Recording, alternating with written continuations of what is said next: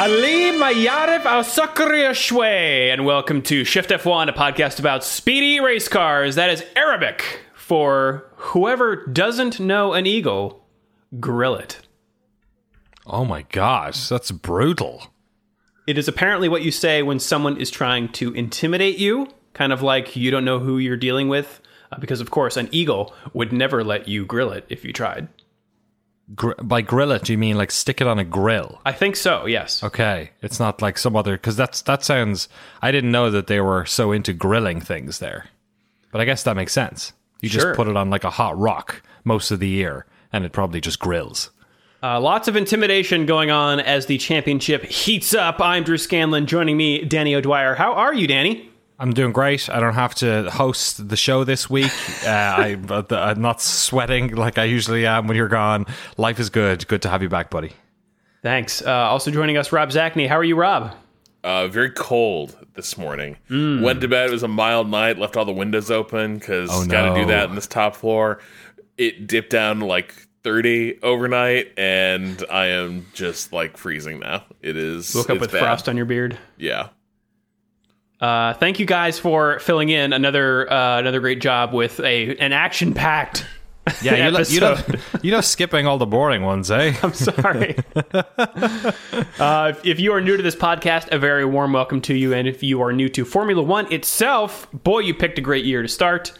But if you know nothing about it, we've got an episode just for you. Our preseason primer assumes no prior F1 knowledge. Never really figured out how much of a tongue twister that was before. No. But it explains how the sport works and who everybody is. This year's primer is episode 137. If you'd like to go back and listen to that. Also, this show is supposed. See, I'm out of practice now. that's a I 1 relaxed week, and it's too much. Exactly. The show is supported entirely by our audience over at patreon.com/shiftf1, where every month we release bonus podcasts and videos exclusively for our patrons that cover racing documentaries and films, F1 video games, experiments with other racing series, and a lot of weird things. So if you would like to support the show and get access to all that fun stuff, head over to patreon.com/shiftf1 or click the link in the show notes. What is going on this month, Danny? We're going to cover the first season of the Michael Fassbender Road to Le Mans series. It's a web series. It's all available to watch for free on YouTube. They're currently in their third season. It's quite good. Michael Fassbender, in case you did not know, is an Irish, would you believe, actor. It was very sort of Germanic accent, but he was. He grew up in Cork in the southwest of Ireland. Irish actor who is very famous and likes to race, which is something that has come up a lot in our conversations on Shift F1 over the years. The many famous people, actors who like to race. But they did a great series with him. It's been over the course of 2, 3, I guess this is the third year, because this was 2019, the first season. So we're going to do that one. I put my hand up. I forgot Thanksgiving was the last week of the month, so this one's going to technically arrive on December 1st. So apologies for the little delay, November patrons. But we'll have that one up soon enough, and we'll have some skullduggery in December as well, of course, and then it'll be a whole new Patreon season again, starting sort of January as we move towards pre-season. So we'll be throwing out some new ideas on the Patreon, doing a little bit of a refresh and all that good stuff.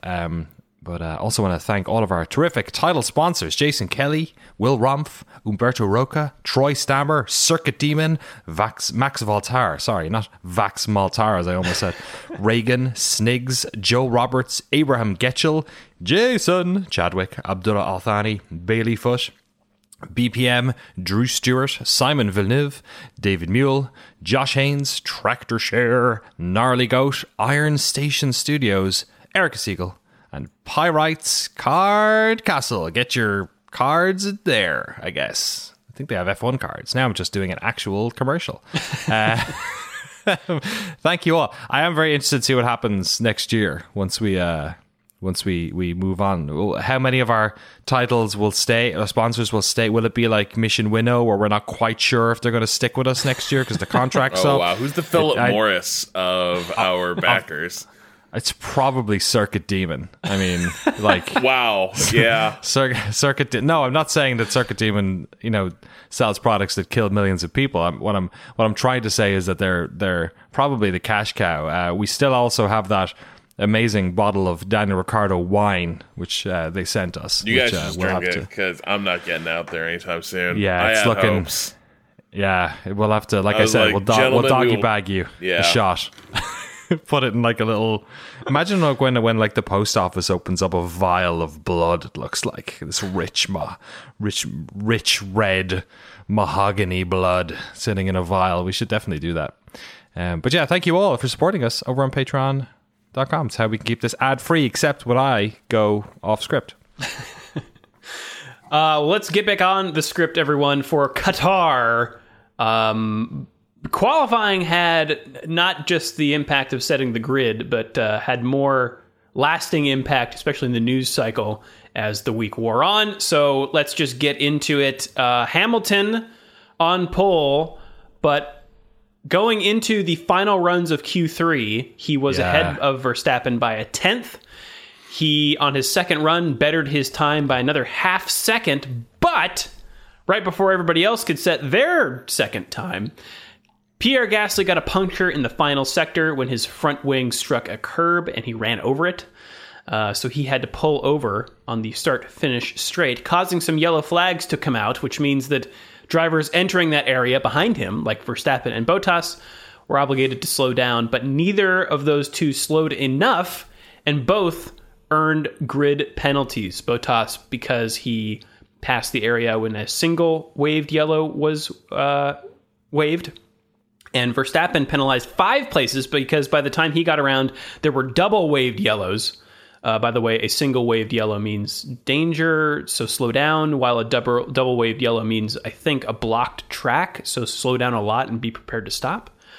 Racefans.net went into more detail here, saying, quote, "In effect, there were 2 different yellow flag events.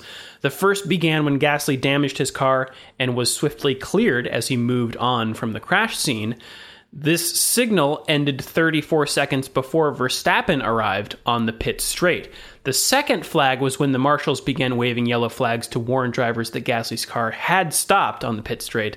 The confusion arose as the recently canceled warning lights were not reactivated at this point, which also meant drivers were able to activate DRS at the exit of the last corner." So there's kind of 2 different things that go on when a yellow flag happens. There's the actual flags themselves, and then there are the electronic warnings, which include light panels on the side of the track and a dashboard notification and apparently an audio signal for the drivers. I didn't realize that was the case, but anyway, those electronic warnings were turned off after the first phase, but the flags then came back out, and that is when Verstappen got the double waved yellow penalties. Of course, Christian Horner has something to say about this. He attributed the double yellows in an interview with Sky to, quote, a rogue marshal. Wow. A rogue, just off, sick of the system, just, beats to the marches to the beat of their own drum. I'll wave whatever flag I want. That's right. What is this? Or the beat of Hamilton's drum. It's just like, no, I've got to block for Lewis. Right. Anyway, race director Michael Massey did not like Christian Horner saying this from Autosport, quote, "I will defend every volunteer official and every official around every racetrack around the world, and stress that is not accepted," meaning criticism of individuals like this.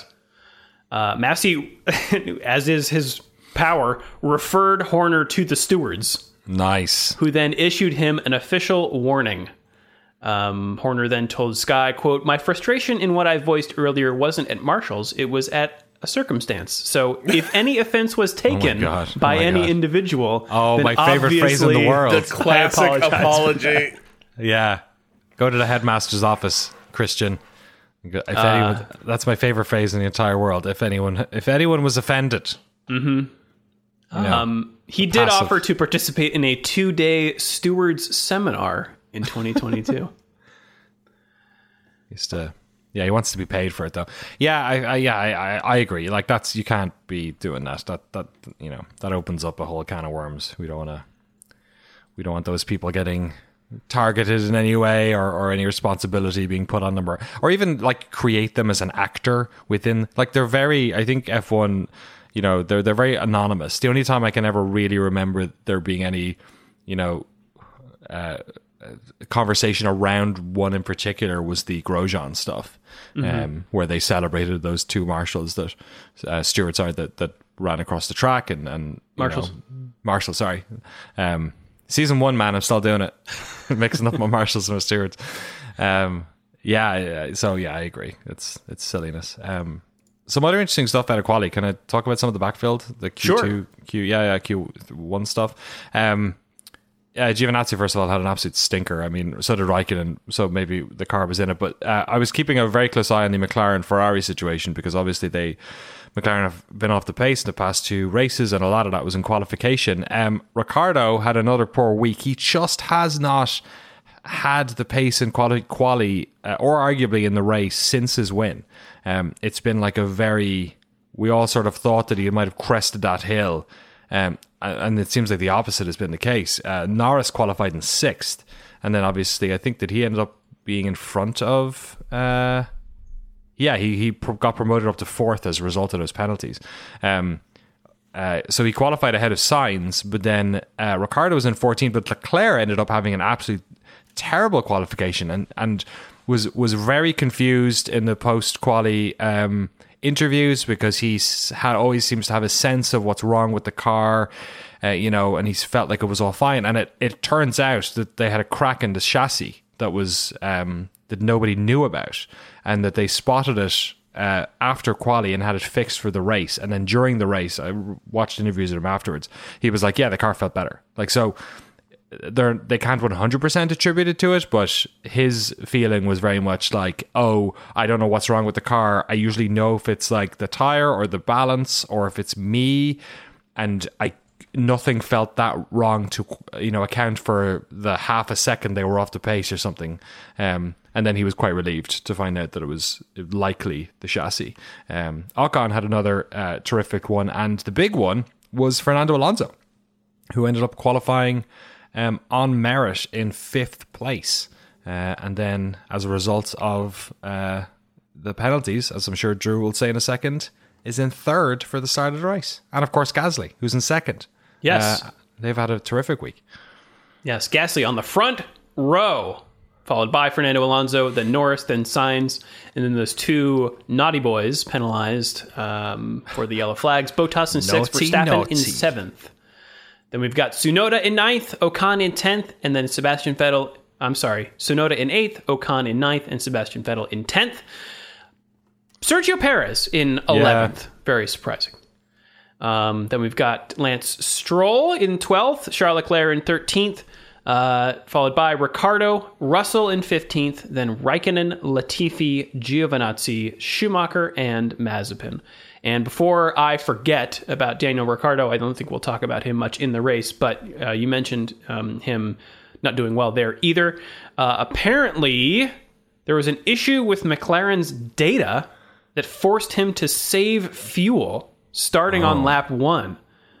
He says in this article on Formula1.com, we had a few things going on today. So already from lap 1, I had some fuel warnings on the dash, which you don't get on lap 1. So I ignored it because I thought, okay, it's just an error on the dash. But then quite early, I was told you need to seriously start saving fuel. Wild. The fuel saving never seemed to be enough. So I was kind of thinking, what's the point of staying out? Because obviously there's an error and maybe we just messed up, but we're just cruising. So I had to do that for the majority of the race. Then I was told no more fuel saving and pushed like crazy. So yeah, some weird gremlins in the McLaren, kind of butchering his race. But let's get to the race. Danny, do you want to take us through the start? Sure. Lights out, and ultimately around that first turn, Hamilton has it fine, and Gasly is holding on to second. The real story of the first couple of turns is the opposite directions in which Verstappen and Bottas end up moving. Verstappen has a great start, is barreling his way up into the sort of like fourth position. Like he has a better start than Bottas. He gets past Sainz pretty easily. He's basically with Norris, and then as they enter the apex of turn 2, he's trying to get around the outside of Alonso. Fernando, in the position he's in, where he's trying to basically get a jump on Gasly and is also conscious of Norris, I don't think he even knows that Verstappen is on the outside to his right.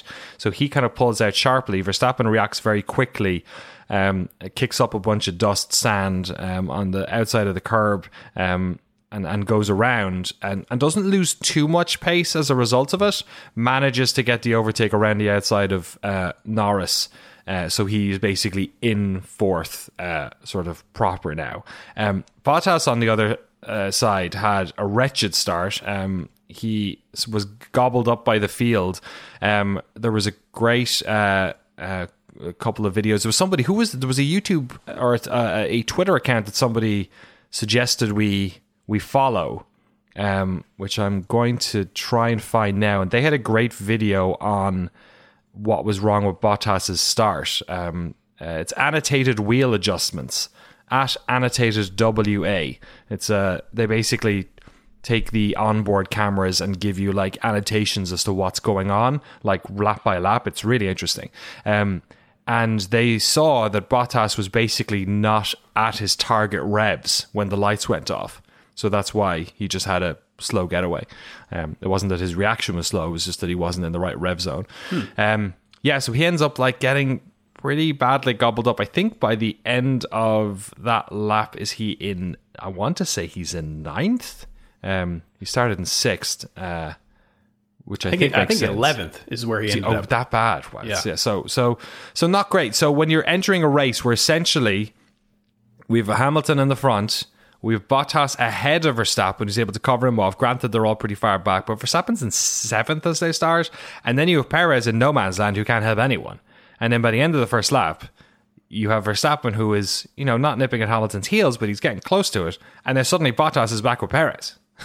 So like an absolute nightmare of a turn of events for Mercedes, given how strong they were entering, the start of the race. Yeah, and Perez is already past Bottas by the end of the lap, I think. Also, Fernando Alonso does squeeze by Gasly into second place by the end of that first lap too. Verstappen's then stuck behind Gasly for a little bit, who, by the way, gets a message saying, quote, "Max is not our race," which for the conspiracy theorists out there, is the sister team to Red Bull.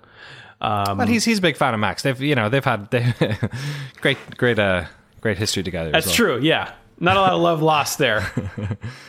But yeah, Gasly. They're also not wrong. You know what I mean? Like it, especially everyone was very worried about tire wear here. So I can see the argument to race Fernando or not race Max. But yeah, also the conspiracy theory. It's not hard to touch there. Sure, but Gasly goes wide anyway on the final corner that allows Verstappen to close up and get by with DRS. DRS zone strong in Qatar. Stronger 1 lap later, yeah, Verstappen cruises by Alonso on the straight. So by lap 5, Verstappen has made up 5 places and is chasing after Lewis Hamilton. Back in the pack, the other Red Bull of Sergio Perez is also making up places, getting by Ocon with DRS for 6th place. And then Bottas, who, yes, as you mentioned, Danny, lost all those places at the start, gets Tsunoda for 10th and almost gets Stroll in the same move, which was kind of exciting. Yeah, that was wild. Yeah. By this stage, we had sort of come to understand that the place to overtake on this track, which we had all assumed as well, was going to be turn 1 and that there likely isn't anywhere else, and that totally ended up being the case. But it was interesting to see him try and almost 2 drivers on turn 2. It was like, oh, can you do that here? And it's like, not really. By lap 16, Bottas is up to 7th place and Perez is in 5th and going after Norris. The other thing that's happening here is the soft tire runners are fading fast. It is Hamilton, Sainz, Bottas, Verstappen are the only ones on mediums. Everybody else, Gasly, Alonso, Norris, Tsunoda, and Ocon, and Vettel in the top 10 are on softs. So Perez gets by Norris, no problem with DRS, and a lap later, Bottas gets by the soft-tired Ocon for 6th, also with DRS. The exception here is, though, Alonso, who hangs it out there for a long time on the soft tires to try to go for a one-stop. He pits around lap 24, and once things shake out ahead of him, it's only Bottas in 3rd place on the medium tires who hasn't pitted. And on lap 29, Perez in 5th attacks Alonso and tries to go around the outside with the aid of DRS. He doesn't get it done there, but they go side by side through the next set of turns, Perez eventually squeaking ahead. There were a couple of these really nice back and forth battles in the turns. And then lap 33, you hate to see it, a puncture for Valtteri Bottas, who again has not yet pitted. I thought it was one of the best races I've seen from him, the start notwithstanding, because it's always been like Hamilton that can overtake people in the pack and not Bottas. But here, maybe with the aid of that straight, he could, especially coming off, Hamilton's masterclass in Brazil. Right. But it was not to be. No, and here you're also seeing the, his laps were 35, his tires were 35 laps old at that stage, right? And here was the sort of confirmation of everyone's worries over the weekend, which was as they were going through practice, there was a lot of testing out the outsides of the curbs. There was a lot of changes, actually. I watched all the practice sessions this weekend, and between practice 1 and practice 2, they changed a lot of the track limit rules in relation to particular curves. People were taking them pretty hard. The interior sort of rumble strips, as we called the red and white ones, were normally sort of at F1 standard now, which is that they're relatively flat. But just on the outside of them in the green area, there were these very sharp bumps that if you take on an F1 car are not exactly, especially with the rake everyone was going for here, where cars were fairly low. You could noticeably see it with like Red Bull, for instance, that it was possibly going to cause damage. We had, I think it was Mick Schumacher, somebody ate their own front wing because of this. It basically got gobbled up underneath it.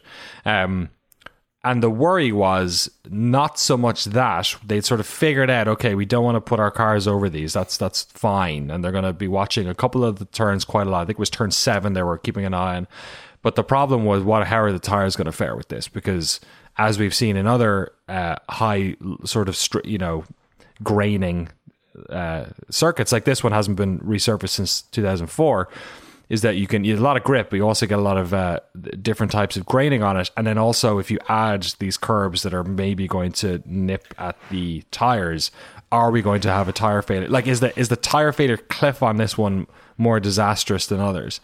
And that was the first time it was kind of like, uh-oh, and suddenly everyone's ears pop up like, oh no, do we need to be more worried about this than we should have? Because you could even see it, right, when he lost that with the rake on the car, the bottoming out and the nighttime, the amount of sparks that were flying up was pretty remarkable. Yeah, but to me, at least in quali in the early part of this race, it seemed like a lot of the reservations around the curbs were like what we saw with the wing, right? Like where it's beating the hell out of the car and like the attach points. But I feel like this just like, because this is going to come up a lot now as we discuss the rest of this race. Like Bottas is a canary dropping dead. Soon the rest of the minors are going to go as well. But it reminded me a lot of Baku, where Pirelli gives those estimates, right, of performance wear. And Croft sort of cited this where he's like, well, Pirelli only, their guidance for the tire performance is like 30 laps on the hards. And Brundle, I'm glad you did this, pointed out, no, that's just for performance, though. Like, the structure, like, the tires are not supposed to structurally disintegrate just as a matter of course. We saw that happen at Baku, where you had, a couple tires, most notably Max's, actually. I think Stroll was the other one, at the start of that straight, just blowing apart as they went through, which isn't supposed to happen. And here we had Bottas, like his laps were good, like everything was fine. It wasn't like the tire was getting shaky. It just exploded. And it's funny because I don't think of this as a particularly, at Interlagos, right? Just because of the way the back and front of the track is constructed. You understand that, like, there's crazy loading on one particular side of the car, one particular, like, tire. You don't really think of it, like, this is a pretty standard Tilke-style racetrack in some ways. I don't know. Outside of one, like, there's a lot of very high-speed corners, one after the other, with, like, there's no hard braking point. There's no slow turn in this entire track. No. So I think there was a little bit of, that's why I think it was more, because I couldn't believe how fast this race was over. No, that's true. I'm saying I didn't appreciate how hard this thing was going to be until I started seeing the high-speed cameras of turn one, where you can see just how the outside tires are, like, oscillating wildly right. as they load up on entry. And so, like, it does seem like this combination of just some of the, like, crazy load at one part of at a couple parts of the track, plus maybe the beating these tires are taking from touching those curbs as a matter of course really started to pile up. But either way, it seemed like what we saw was it wasn't like tire wear estimates going wrong. It was that the Pirellis like couldn't like survive at this track. It was like, it reminded me of, like, remember 5 years ago where we had like the cliff that those tires used to be on. Do you remember where suddenly performance would just completely drop off and in the car the space gets slippery, of half a but lap? The tire remains intact. Exactly, yeah. It kind of reminded me of that, the mentality they used to have of like, this can go wrong at any moment, which I feel like we haven't really had in a while. Yeah. But when that, like you said, like whether or not it was the case, it scared the bejesus out of everyone, I think, when that happened to Bottas. Yeah, he eventually limps back to the pits and puts on a new set of tires and a new front wing, but eventually retires from the race. Lap 42 is a crucial battle between Perez in third and Alonso in fourth. Perez comes in for a new set of tires with 13 laps remaining, and Alonso stays out, taking over third place, but is going to have to nurse his tires and cede a lot of time to the chasing Perez. Who himself will have to get through Stroll, Ocon, and Norris in 6th, 5th, and 4th, having come out behind them after his pit stop. It was exciting. They could not get Perez clear running at all throughout this track. So, you got to see Perez on the attack basically the entire race, because at no point did he ever cycle into an advantageous position. He was only picking up positions on the track. Which is usually like with a front running car like the Red Bull, they can do something where like you will pick up so much time on your laps that like you'll be able to get some stuff done in the pits, just from the cycle. Here, it was just every time he was staring at the backs of guys he'd seen before. It was amazing. Yeah. Yeah, he also comes over the radio, Alonso does, and says to his team, "Tell Esteban to defend like a lion." Team radio of the year. Team radio of the year. Oh my God. I imagine Alonso like pulling a sword out of his scabbard on, a rampart of a castle and shouting, "Tell Esteban to defend like a lion." It was so extra because like he's not going to, Fernando. It's like one of those things. It reminded me of like it was a little bit like sometimes when it's clearly not Valtteri's day and you have Toto get on. It's like, get these guys, Valtteri, and it's like your car can't pass. Like maybe if it was Hamilton, it could. It certainly isn't going to pass Valtteri. He's like, come on, this is your race, and it's like I can tell you, it just isn't. I'm looking at the track, like. Ocon wasn't on a strategy where he was going to be able to fight this off, and also his car was just way slower. It was great. Like I would feel like shit old. If it's like you got to make them work for this. But Alonso's like best. Alonso, like he has like the little IOU from Hungary strapped to his wheel, and he like rips it off and says, "I died for you in Hungary, Esteban. I made sure that you won that race. You need to defend." I thought that was quite cool. Like it definitely played into the like. If there's one thing, like a lot of us who have followed F1 and Alonso sort of like, his returned career as it was as he's come back, his ability to connect with the memes, to create stories around himself ever since he's sort of like come back and loosened up, I think is really interesting. And I think this was one of those moments where like he knows like, I'm talking to the world when I say this. I get that, because of course he doesn't, like, who needs to tell?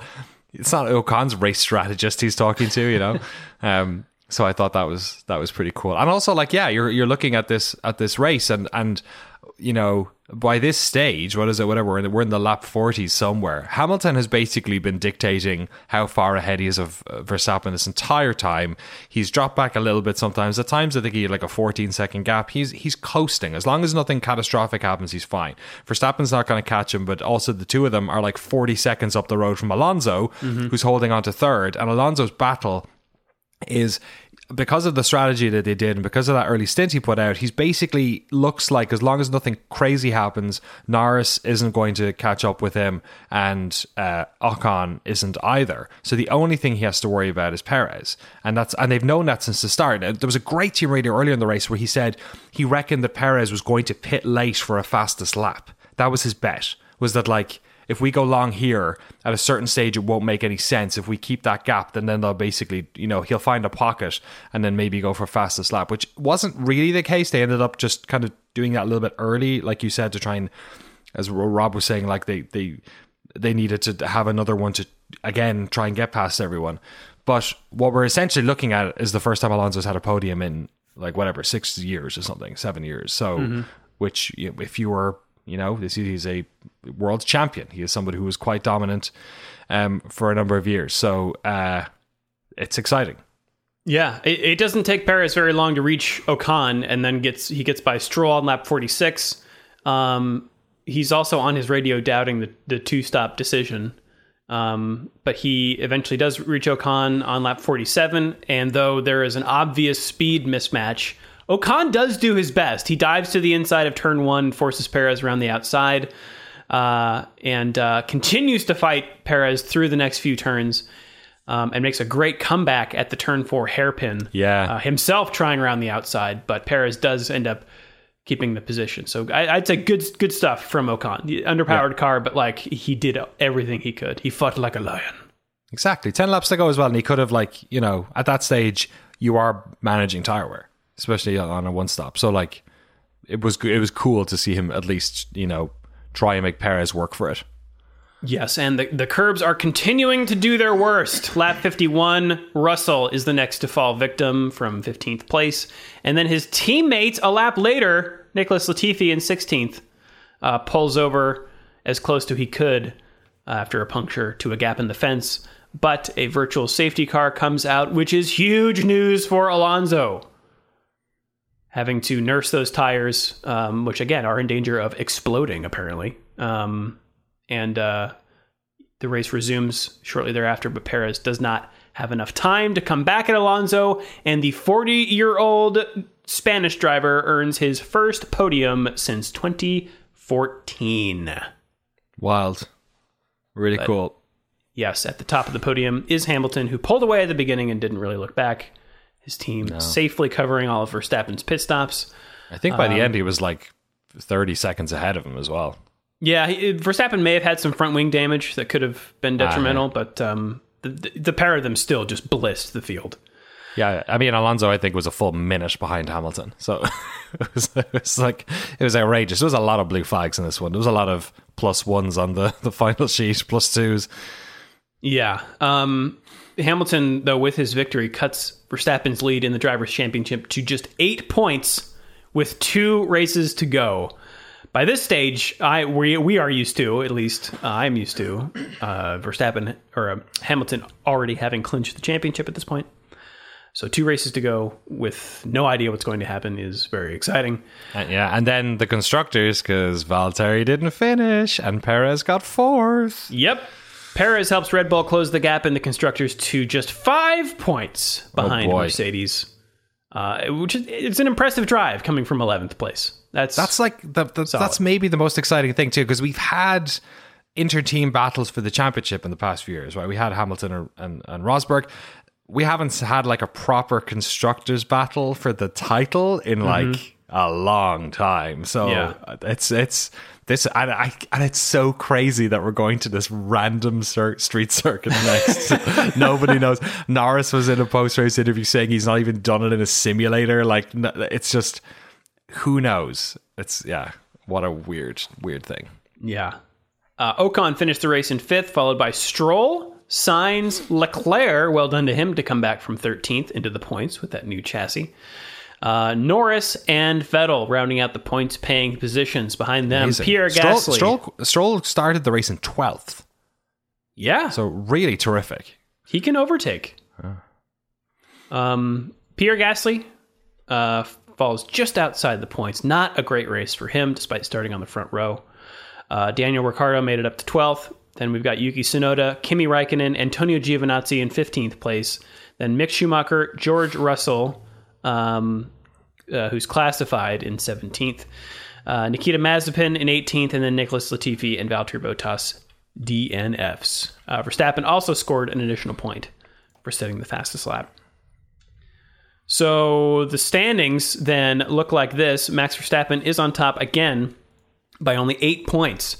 351.5 to Hamilton's 343.5. Valtteri Bottas is in 3rd with 203 points to Sergio Perez 190.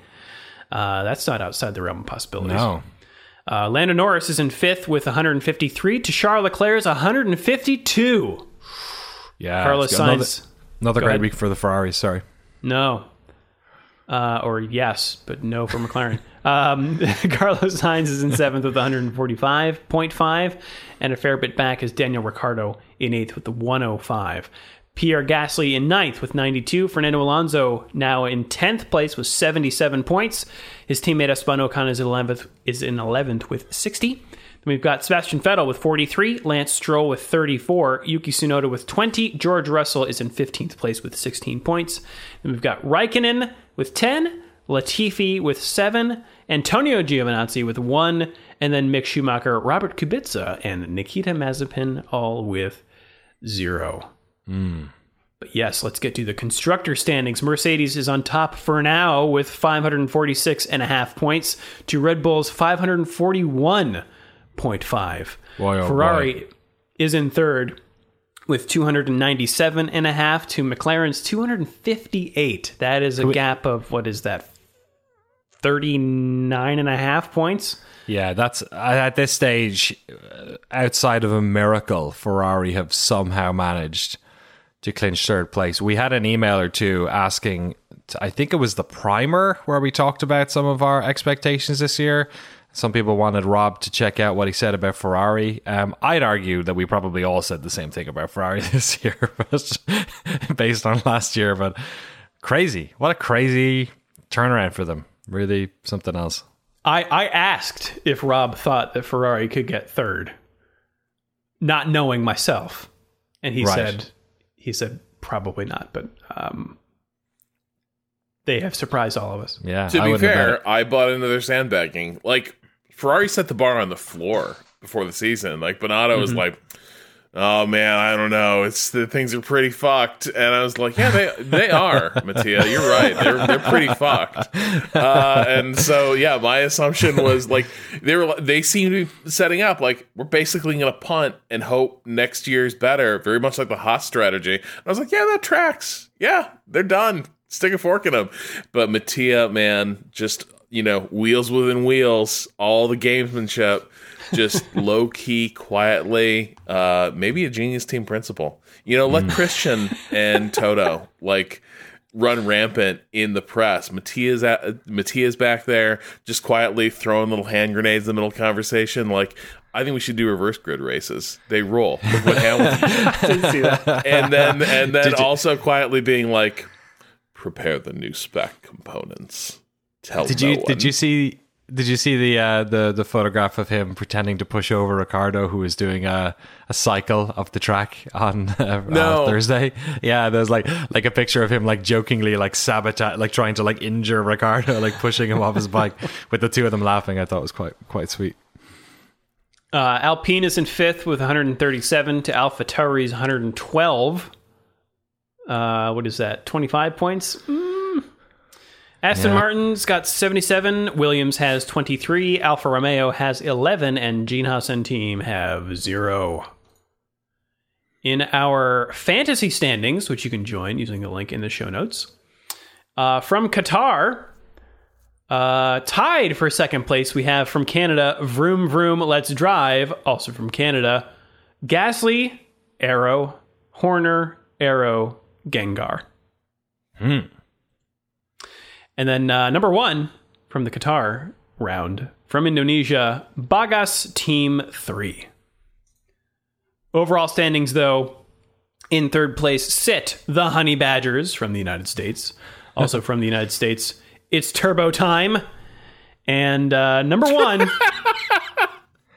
from Canada, Christian Hornier. Oh, nice. It never occurred to me. We've all seen I Think You Should Leave, right?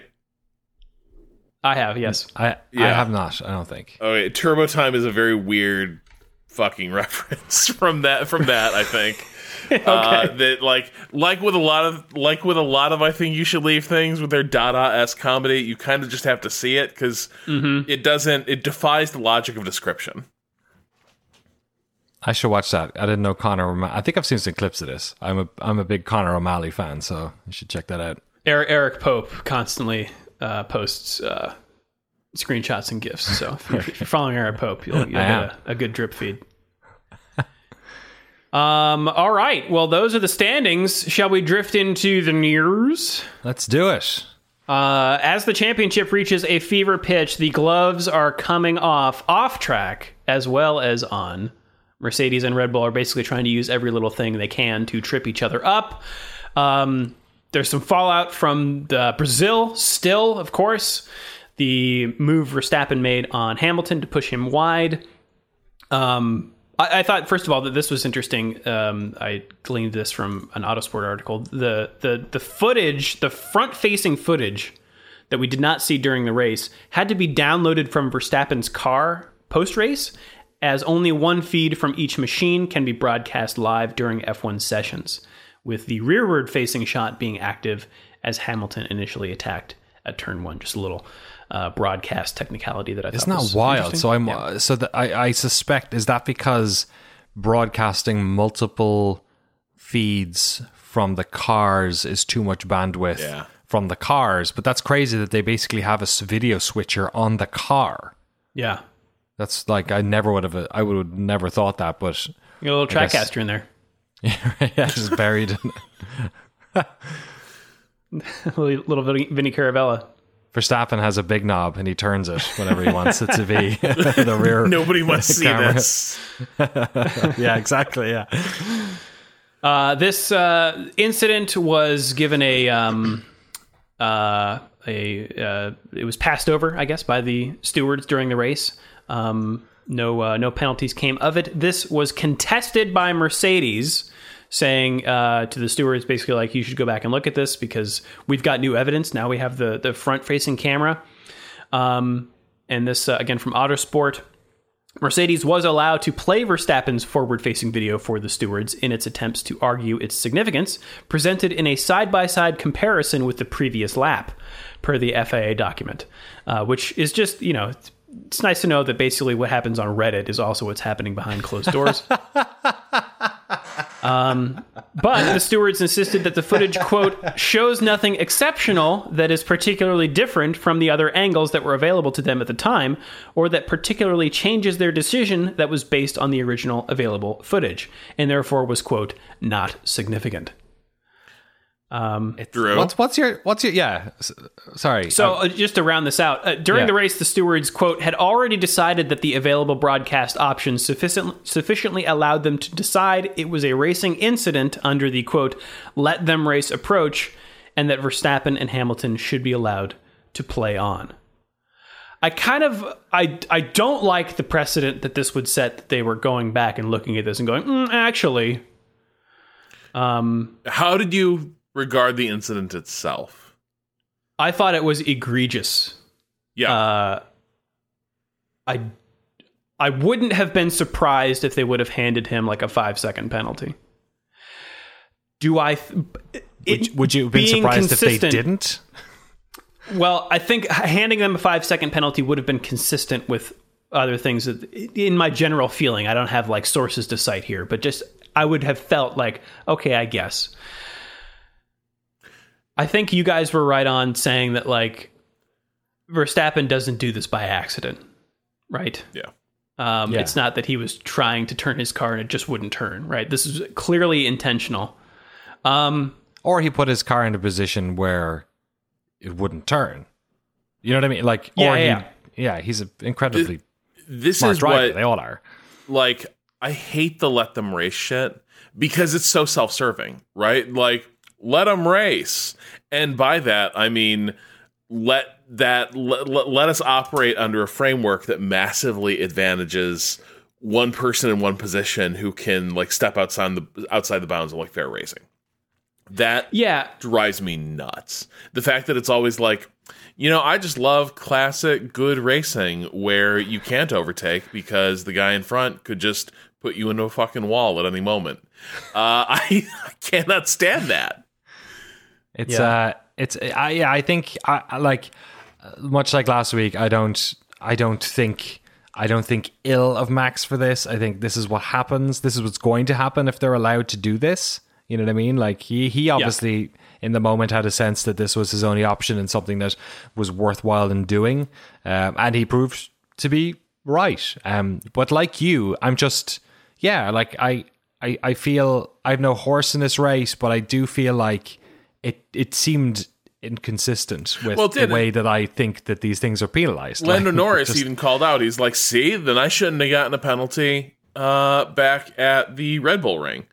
When we were racing there, which is a fair point because it's a really similar situation, and actually, like it's Lando was way less egregious. Yeah, absolutely. So this is the other thing, like why this is a bad precedent. I thought like those calls they were making at Red Bull Ring were borderline, but I could always defend them under they're thinking of like just the health of the sport is we have to make overtaking more feasible, and they assigned penalties based on that like. It seemed to be assigning penalties based on that like framework. And here at like the most clutch moment of the championship, they were like, we're not going to stand behind this framework. We are going to. And Massey kind of ducks it. He's like, different stewards are going to interpret things differently. This is like beyond interpretation, right? Like the fact they didn't even look at it indicates that like these stewards just adopted a completely different like standard of officiating than we've seen before. And it wasn't down to interpretation. They just saw this incident and they were like, I'm not getting in the middle of that, which I understand the impulse. I also would have been like, I do not want to be the person to be like, Max gets a 10-second penalty for fighting for the lead of a championship. I don't want to be that person, but if somebody's like, hey, can you officiate this race? I have to be willing to be that person. Yeah, and I think the problem here boils down to the fact that the rules, as they're written, are relatively ambiguous. And so, like you said, Rob, there are different stewards at every race, just like there are different, referees at other sporting events. Boxing fight, yeah. The local commission. You gotta be careful on that overtake because they might say one of them 10-8 round. Yeah, one of them though. There's 3 stewards, and one of them is always a driver, which is interesting. But there was a driver conference ahead of Qatar where drivers sought clarity on moves like this. And Massey's stance, you're right, Rob, is basically that every move gets examined individually. But that doesn't set any kind of precedent, which makes some drivers uneasy. For example, Carlos Sainz, who says in this quote from Autosport, quote, I need to know if I can push the car on the outside wide. And what am I going to get if I do so? Do you have a warning coming if you do it twice? Do you actually have a possibility to do a couple times and then you get a warning and then you can do it a 4th time? Are you going to get a penalty straight away like in Austria? This is what we don't know as a sport or as drivers, and we're seeking answers. We more or less got some from Michael Massey, but we know that sometimes Michael and stewards are not always the same. I think as a sport, we need to try and make it as black and white as possible. That's a good point. That like was what Max did completely fine. Could you do it lap after lap after lap, or was it a do it one more time and you're in trouble bad? Was it do it 4 more times? Back to that point, in F1 frequently you get one chance to execute moves like this. So like you only have to like, that was a weird case because like Hamilton had such like wild speed throughout that, which I guess we might talk about in a second. But it's the thing is, I don't think it can ever be black and white. I think the dynamics of every corner, every situation, there's always going to be a lot of like interpretation when we're looking at these things. Like to that point about forcing a car wide, I think you should be forced to leave room, but I also understand that leaving room often means you have to cut your angle more sharply, which means you are going to sacrifice speed, which now makes the outside move more powerful in comparison than it used to be. I understand all of that. I think, like, I'm in favor of just fully leaning into, like, the standard should be if the corner can plausibly accommodate two cars going side by side, then the defending driver should leave that racing space. And that should be the expectation. I think that's as black and white as you can get, and that's not going to be black and white in like almost 95% of situations I can imagine, where you get the overhead and it's like, well, what about the next corner? Like, because this race we just saw, forcing a guy wide in turn one, it shut them down completely because turn two, you're completely out of position for it and you're in the dirt. So, I understand the need for clarity. There's never going to be, but like I think the officials needed to step up here. Yeah, and my final thought, I guess, bouncing off that, is that the issue here that I find perplexing, and I think it sounds like the drivers do too, as well, is that this one doesn't seem like it's in that grey area of leaving a little bit of space or not leaving that much space. He drove Hamilton like 15 yards into the fucking like runoff. Like, it's so ridiculous. Like when you go back and watch the Norris one, like as you said at the Red Bull ring, it is like, it's black and white. Like, it's so ridiculously, like, even if he didn't mean it. Yeah. Also, what if Hamilton had just floored it and gone around him in the tarmac there? Then what? He tried to, but he has to cut it for the next turn, right? Because the grass is there. He does, but I'm just imagining, like, what if he just executed the overtake out there, like outside? Would he be allowed? Well, he overtook on the runoff area, and you can't do that. Yeah, I'm sure he would have. But I think it's telling. Like, you know, I think it's telling that so many of the drivers are asking questions about it. That's the thing. That's how you can see that this wasn't a particularly normal ruling by any standard. You know, even if you're a Verstappen fan, you kind of have to, you know, the monkey paw, one of the fingers curls in for this one. Yeah. Well, and they didn't, and there was no rulings. They didn't look at it. That's the other, like, even if they'd said, we'll let it go, okay. But they're like, I didn't see shit. No. I think the driver's steward on that race weekend was Pastor Maldonado. You gotta flip him twice. The other big contentious thing from Brazil was all this about rear wings.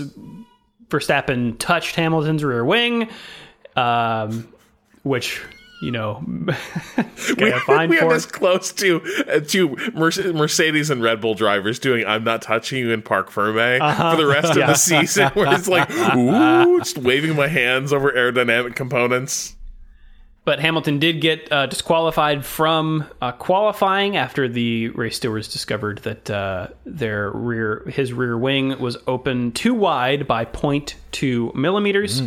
Mercedes team principal Toto Wolff claims that 2 screws came loose during qualifying, which caused damage to the wing, and that is what led to the discrepancy. Red Bull, though, continues to point at Mercedes' rear wing, Horner claiming that Mercedes has, quote, score marks that supposedly lead to their straight line speed. Mercedes trackside engineering director Andrew Chauvelin responded in this quote from Autosport: "We've invited the FIA to look at it as much as they want, and they don't have any issue with what we've got." So nothing came of that.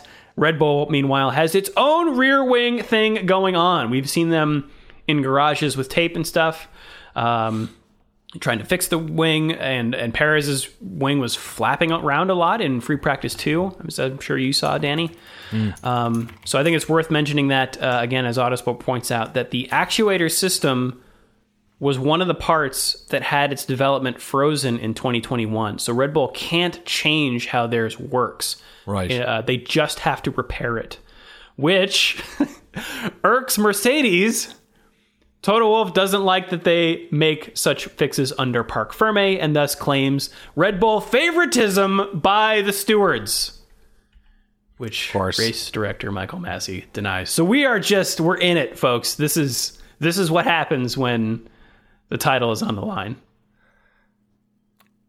I love it. I think the passive aggressive responses from each team principal at each stage of these officiating decisions, it's terrific.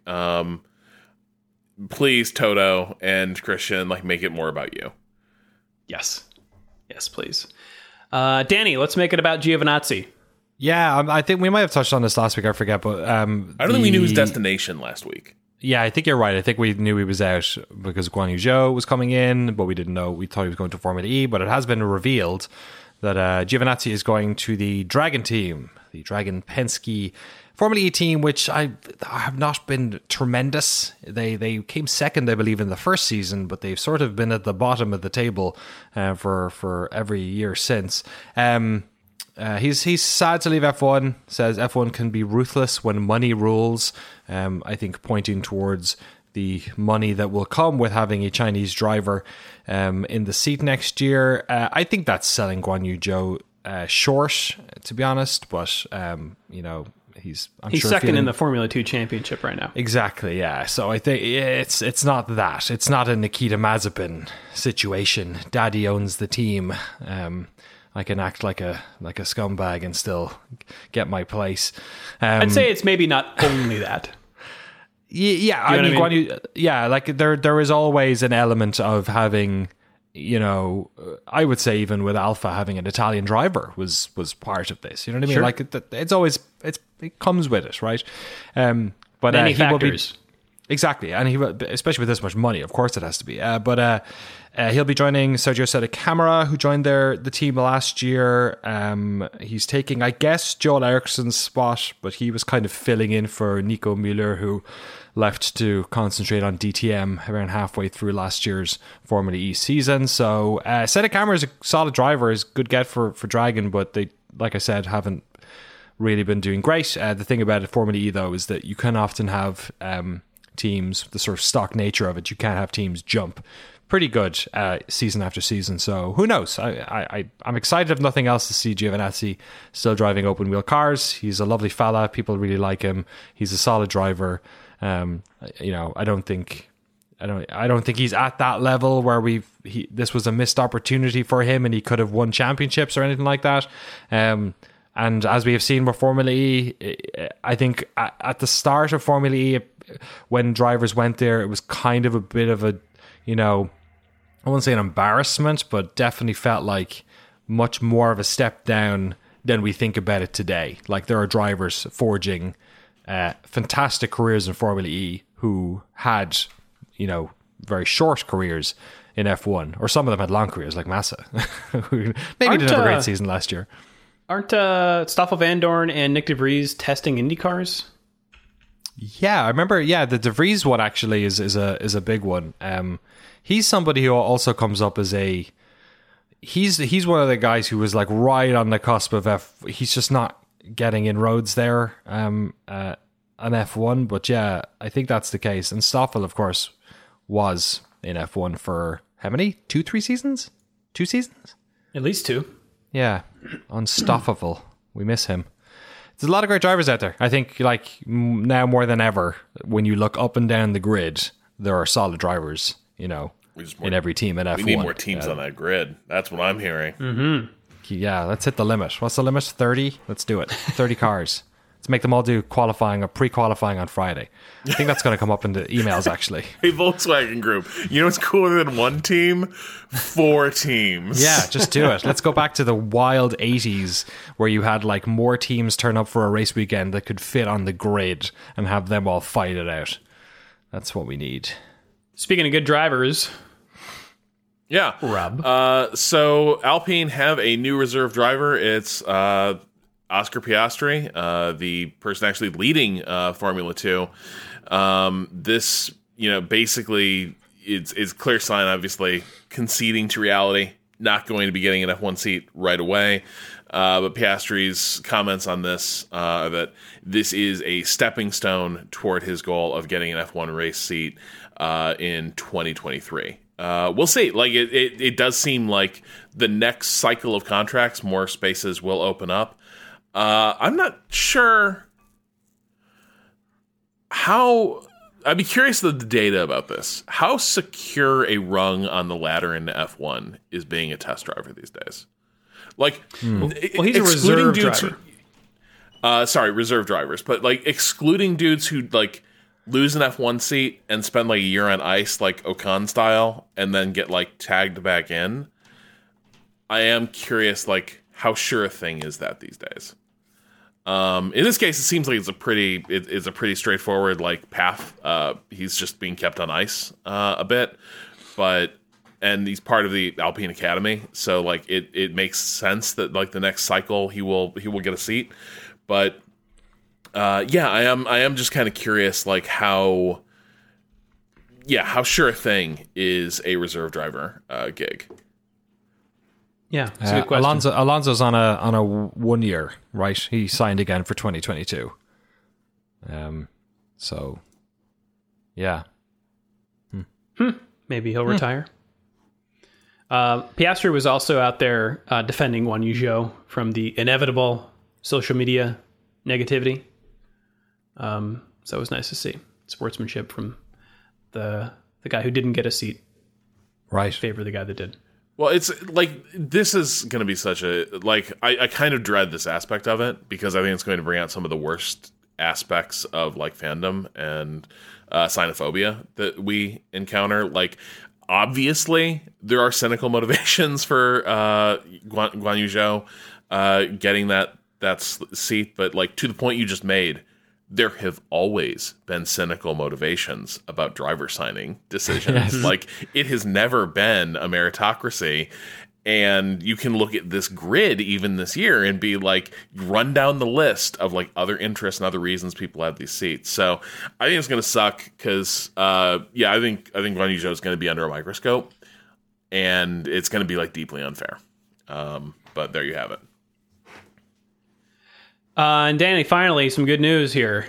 Yeah, I wish I knew about this a couple of weeks ago. I could have stopped airplaying so much. But F1 TV, the app, the website, it's finally on a bunch of devices that aren't just your phone. Apple TV, Amazon Fire TV, and Google TV set-top boxes all now support the app. So if you go to their various app stores, you should be able to download it onto your thing, what is connected to your television. This was not the case prior. They had an app that was on predominantly phones.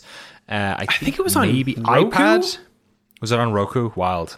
But yeah, it used to always confuse me that it wasn't on Apple TV, and I used to airplay the races every week from my laptop as a result. So I didn't know this was the case. Apparently, it happened around Brazil. So for the final two races, at least, you have one less button to press, I guess, and you can check out Apple F1 TV. And if you're not on F1 TV, not to make a commercial out of it, if you don't know what it is obviously a way to watch the races. It's more advantageous in some places than others because maybe your local broadcaster has it, maybe you have Sky F1 and you live in the UK, so it's redundant, all that type of thing. But there is a bunch of cool stuff on it. The archive is pretty decent, and the pit lane channel is one of the more interesting things to watch races on, and a bit more analysis. And also, I also like to rewatch races sometime and listen to their commentary as a sort of a fresh way to enjoy the race again, highlights and all that sort of stuff. So I have been a subscriber to it since it launched, and I definitely got my money's worth out of it because I don't have TV hooked up here. I'm all digital. So yeah, at least that's a bit of an update, housekeeping update for everyone who does use it. I did. I checked in, I think it was maybe Brazil or maybe it was Qatar weekend on the pit lane channel, and Alex Jakes doesn't do it anymore, which is a bummer. Yeah, they cycled. They had it back in. I don't know what happened there because sometimes he'd be gone, and they'd replace. Well, I think he's doing Channel 4 now. Oh, is he? Okay. Yeah, that's a bit of a shame. I really like him. He did great and lowered formulas too as well. Yeah. Should we take into some emails now? Let's do it. shiftf1podcast@gmail.com or f1.cool/emails. This first one from One of our patrons, I think, right? Vealshanks. Hello, Vealshanks. What a crazy weekend, they say. And in a high damaging car type of crazy. I'm still relatively new to the sport, but this track seems awful for the engineers. When multiple drivers suffer damage to their cars due to the curbs, I feel something is wrong with the track. Teams lost a lot of time to try out this new track due to repair time, and I'm sure it also cost a lot of money. Multiple drivers had to retire in the race due to the puncture from the curbs. I'm glad this track isn't on the schedule next season, but it should be fixed for 2023. So my question is, could teams petition the FIA/Qatar to change the track to reduce those curbs, or do they just need to deal with it? So great question, and something that came up a lot over the weekend, especially with folks who are a little bit newer to the sport. And I thought it'd be one that's fun for the three of us to talk about, because this does come up, and it is an evolving type of thing. So one thing to first concern yourself with is the idea that not all tracks are built only for F1 cars. That a lot of the times there are different racing disciplines on them which require certain types of setups. Or perhaps they're a weekend driver spot, and that also has an impact on the finances and the logistics of the circuit, and that also has an impact. So that's why places like Paul Ricard, for instance, have lots of runoff and don't have lots of high curbs, because they don't want people with cars crashing all over the place and damaging their cars and having to do recovery and all that sort of stuff. Danny, to that point, this was driving me nuts the entire weekend. I know that this is sort of famously a cycling venue. Cycling or motorcycling? Motorcycling. Moto. Right, yeah. Yeah. And just to me, like, curbs that are dramatic enough to just trash an F1 car, it would seem to me that would actually make it more dangerous for motorbikes, but I'm curious, like, do they tend to have a different approach to, like, the way they build curbs for, like, their venues? Because, like, I was looking at it, it's like, well, if this is bad for car, they've got four wheels. Guys on two wheels, this seems like it would be crazily dangerous. But I'm curious, like, if this is a thing you've seen a little more at, like, motorcycle venues. So I'm not an expert on MotoGP, and I'd love to have an email from somebody who is. My understanding is that the way in which motorbikes take corners is just very, very different. They don't tend to hit that part of the corner. They tend to, first of all, they don't take them at high speed as the F1 cars do, and also they tend to brake earlier and then sort of turn to hit the apex.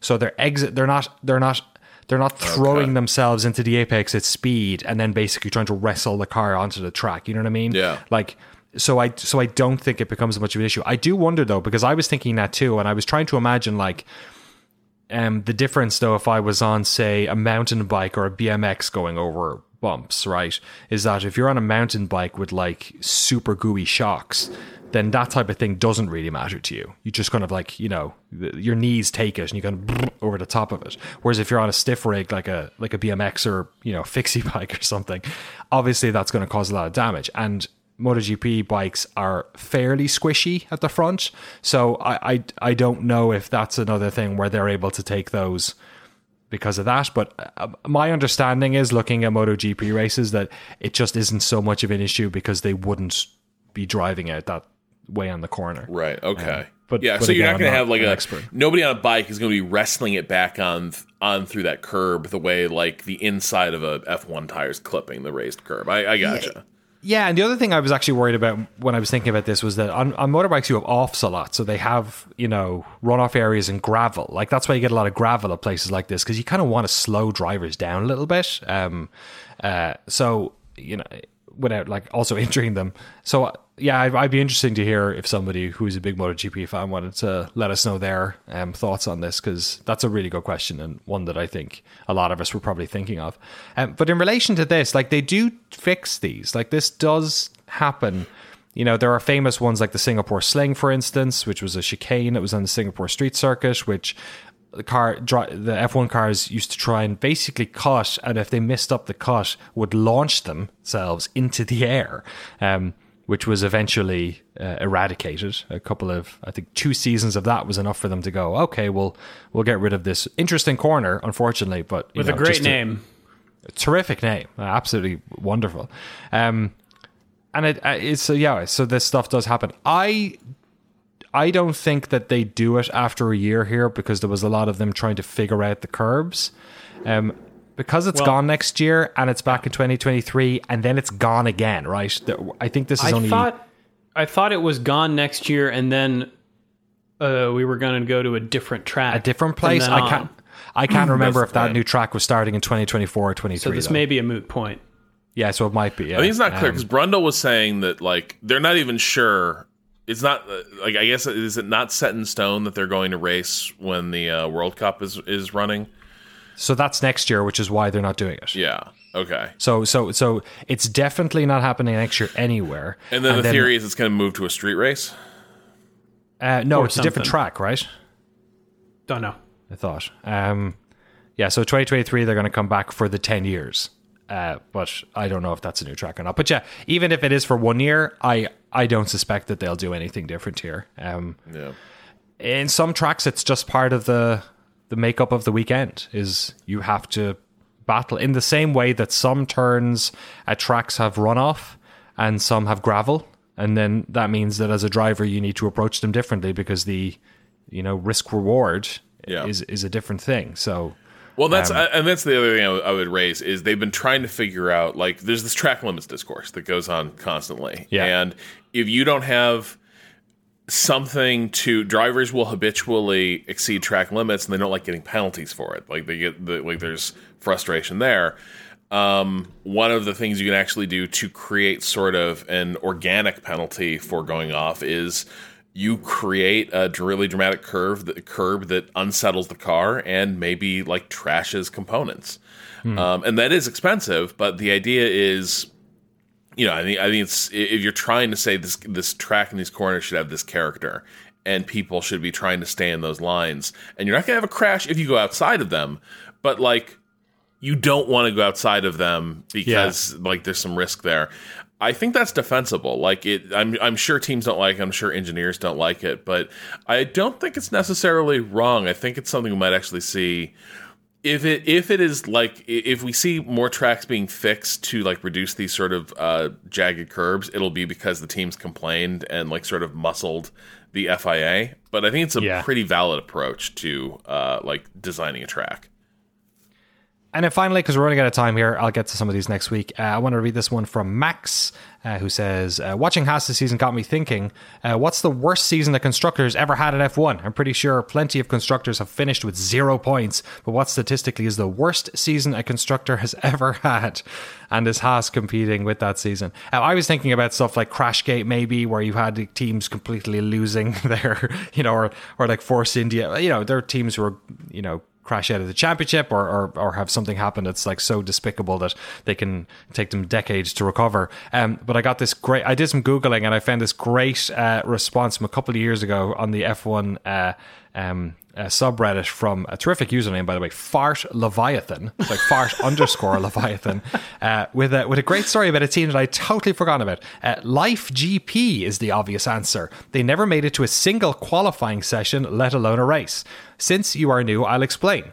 There still is, a rule that no more than 30 cars could be present on Saturday. Back in the late 80s, early 90s, there were more teams, so they had to hold pre-qualifying on Friday morning for the worst teams to weed out some of the shittiest cars and some unlucky people who on occasion would have been fast enough to make it into the race otherwise.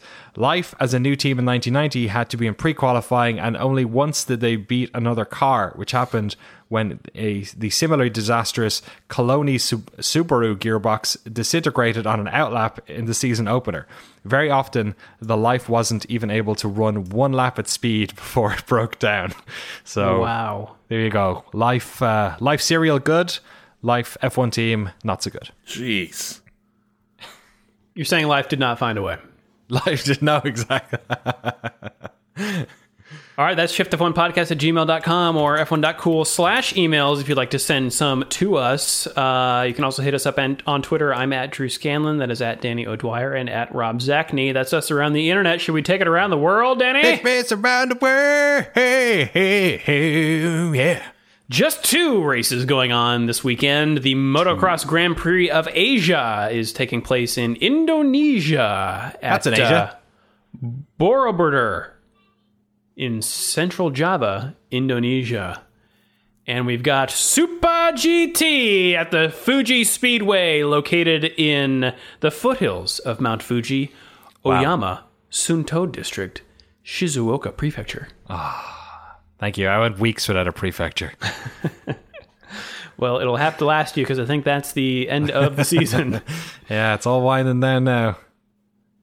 And that's all we got. We'll be back next week, of course, with with the pre-show for Saudi Arabia. Final thoughts on Qatar, Danny? Yeah, how crazy is this? There's so much unknown, so much speculation going into the final 2 races, and the biggest question mark of all is this circuit. Like, I have a feeling that it's going to be a character in this championship for good or ill. Yes. Final thoughts, Rob? Yeah, I really didn't think we would be coming to... Like, I really thought by a certain point in the season there would be sort of a momentum toward the championship, and we'd be, like, seeing one of these teams sort of cruise to the finish line. Really didn't think this would be the state of play with both championships up in the air. And, like, every position mattering. What a dream. Indeed. If you'd like to support the show and get access to all of our bonus episodes and the official Shift F1 Discord, you can do so at patreon.com/ShiftF1. Have a good race weekend, everyone. We will see you all next week. Meow.